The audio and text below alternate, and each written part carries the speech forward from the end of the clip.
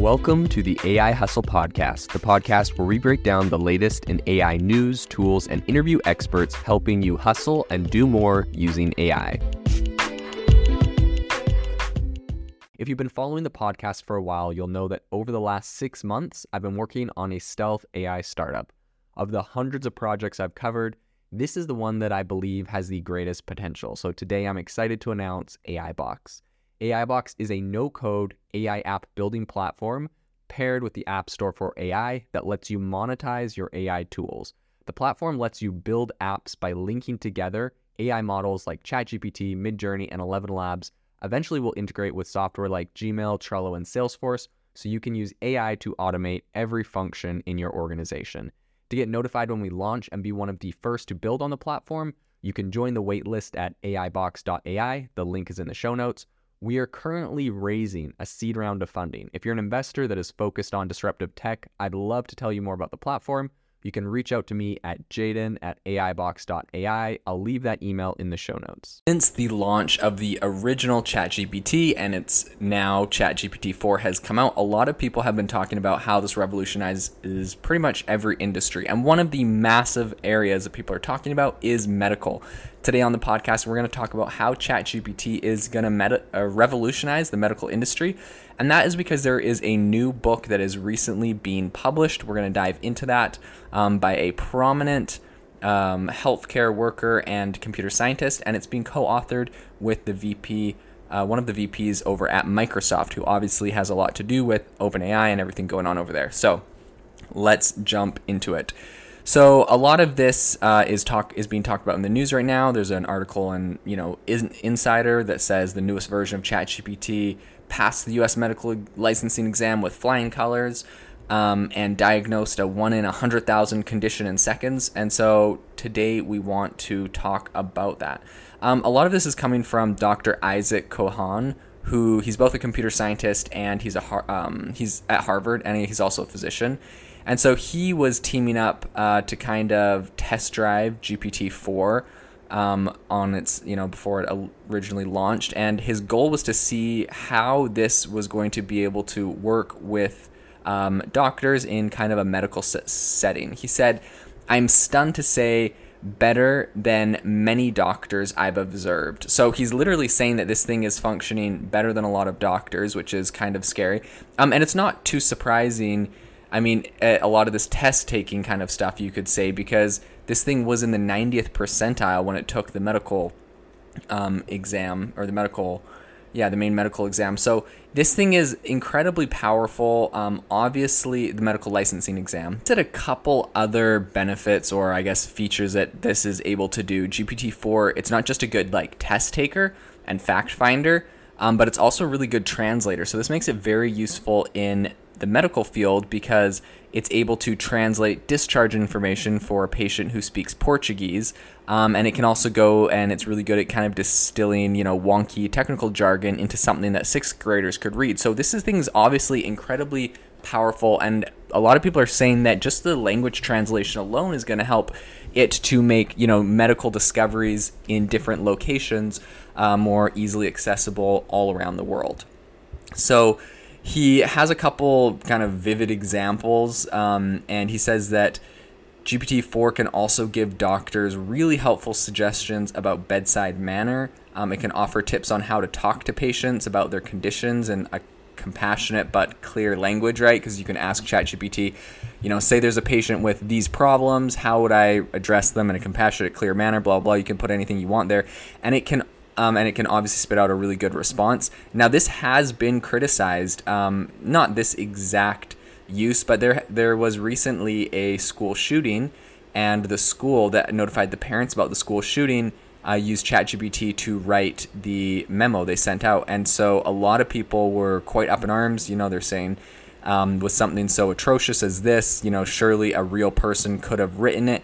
And it's kind of hard because I guess playing talking from the other side, I think the people that originally wrote it, they themselves, they were school faculty, and they themselves had a lot of trauma and didn't really want to, sit down and write something so painful, so they use this tool to kind of help them. So, I mean, there's two sides of that story and controversy, and I know people have a lot of different opinions on that.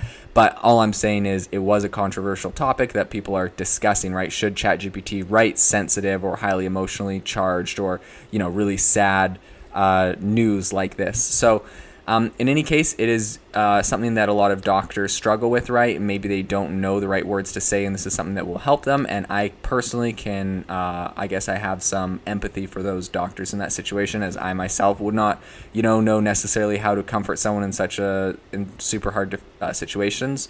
So that's one area that it will be used. Another that they discuss in this book is that it can be it can read really lengthy reports and studies, and it can summarize them in like seconds, right? Like super fast.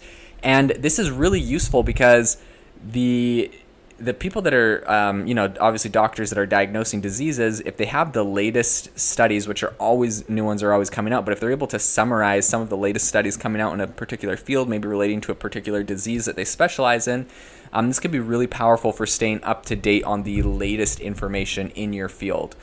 Something else that ChatGPT can do is it can explain its reasoning. It talks about making a diagnosis or solving a problem, and a lot of people are saying that looks a lot like, human-styled intelligence if you ask it to explain its reasoning behind something. But if you ask ChatGPT how it does all this, it's likely just going to tell you that its intelligence is still limited to patterns in the data, that it doesn't really involve any true understanding or intentionality. So, that's what GPT told a lot of different people when they've asked about that. But even with these types of limitations, GPT-4 can mimic how doctors diagnose conditions with a really stunning success rate, although it is not perfect, which is, I think, a really important point to bring up here. So a lot of doctors that are kind of looking at this right now and taking it, are looking at this. There's one in particular, he took it through kind of a clinical thought experiment, and he based it off of a real life case that involved a newborn baby he treated several years earlier. And so he gave it a few different details about the baby he gathered from its physical exam, as well as some information from the ultrasound and hormone levels that he collected. And GPT-4 was actually able to correctly diagnose a 1 in 100,000 condition, which is called congenital adrenal hyperplasty. And anyways, this doctor said just as he would have with all of his years of study and experience, GPT-4 was able to do this in a couple seconds. And so, he was both impressed and kind of horrified. And if you think about it, it's like on the one hand, it's, obviously solving this really sophisticated problem and giving this really sophisticated diagnosis, which is really impressive and amazing. But on the other hand, it's kind of mind-blowing to think that, so many people are going to have access to this, and it's hard to guarantee or, certify that GPT-4 or any other AI model's advice is actually going to be safe and effective, right? Like, you would hate for something like this to not be perfect and to have any sort of issues. So it's important to know that GPT-4 isn't always right. And some people also say, they note, GPT-4 doesn't have an ethical compass. I think that, when every doctor in the U.S. takes when they go and take the medical licensing exam, they do something which is called taking the Hippocratic Oath, which I think is just like saying, they'll never harm another human. Obviously, GPT-4 has not taken the Hippocratic Oath, and so people are concerned that using it for doctors' practices, maybe, it will do something that will harm people. And obviously, we've seen a lot of instances where GPT-4 does what people call hallucinates, just comes up with a random answer, or it doesn't do something correctly. When talking about a lot of these different issues that it has, there are ways around it. I mean, obviously, you're going to need a real human doctor to give a second opinion and look over these results. And also, just on the sense of getting GPT-4 to give better results in these areas, you can also go, I think one trick a lot of people do is you start a fresh tab on ChatGPT and give it all the data and ask it if there's any mistakes in there, and get it to look at it with a fresh set of eyes, similar to having a person look at something with a fresh set of eyes, or having, getting the opinion of another trusted advisor. You can also get it to explain, and I think this is a really powerful thing that doctors will want to be using, is get it to explain its reasoning process behind a particular diagnosis or something, because as it goes through and it kind of outlines why it said something, you can see if there's any flaws in the logic that brought it to its final conclusion. So I think this is going to be, all in all, a really incredible tool. I think it's going to free up a lot of time for different healthcare providers and clinicians to be able to be a lot more present with their patients instead of just on the computer screen all the time. But we also have to, I think, because doctors right now are saying like, hey, this thing's not perfect, it makes mistakes, blah, blah, blah.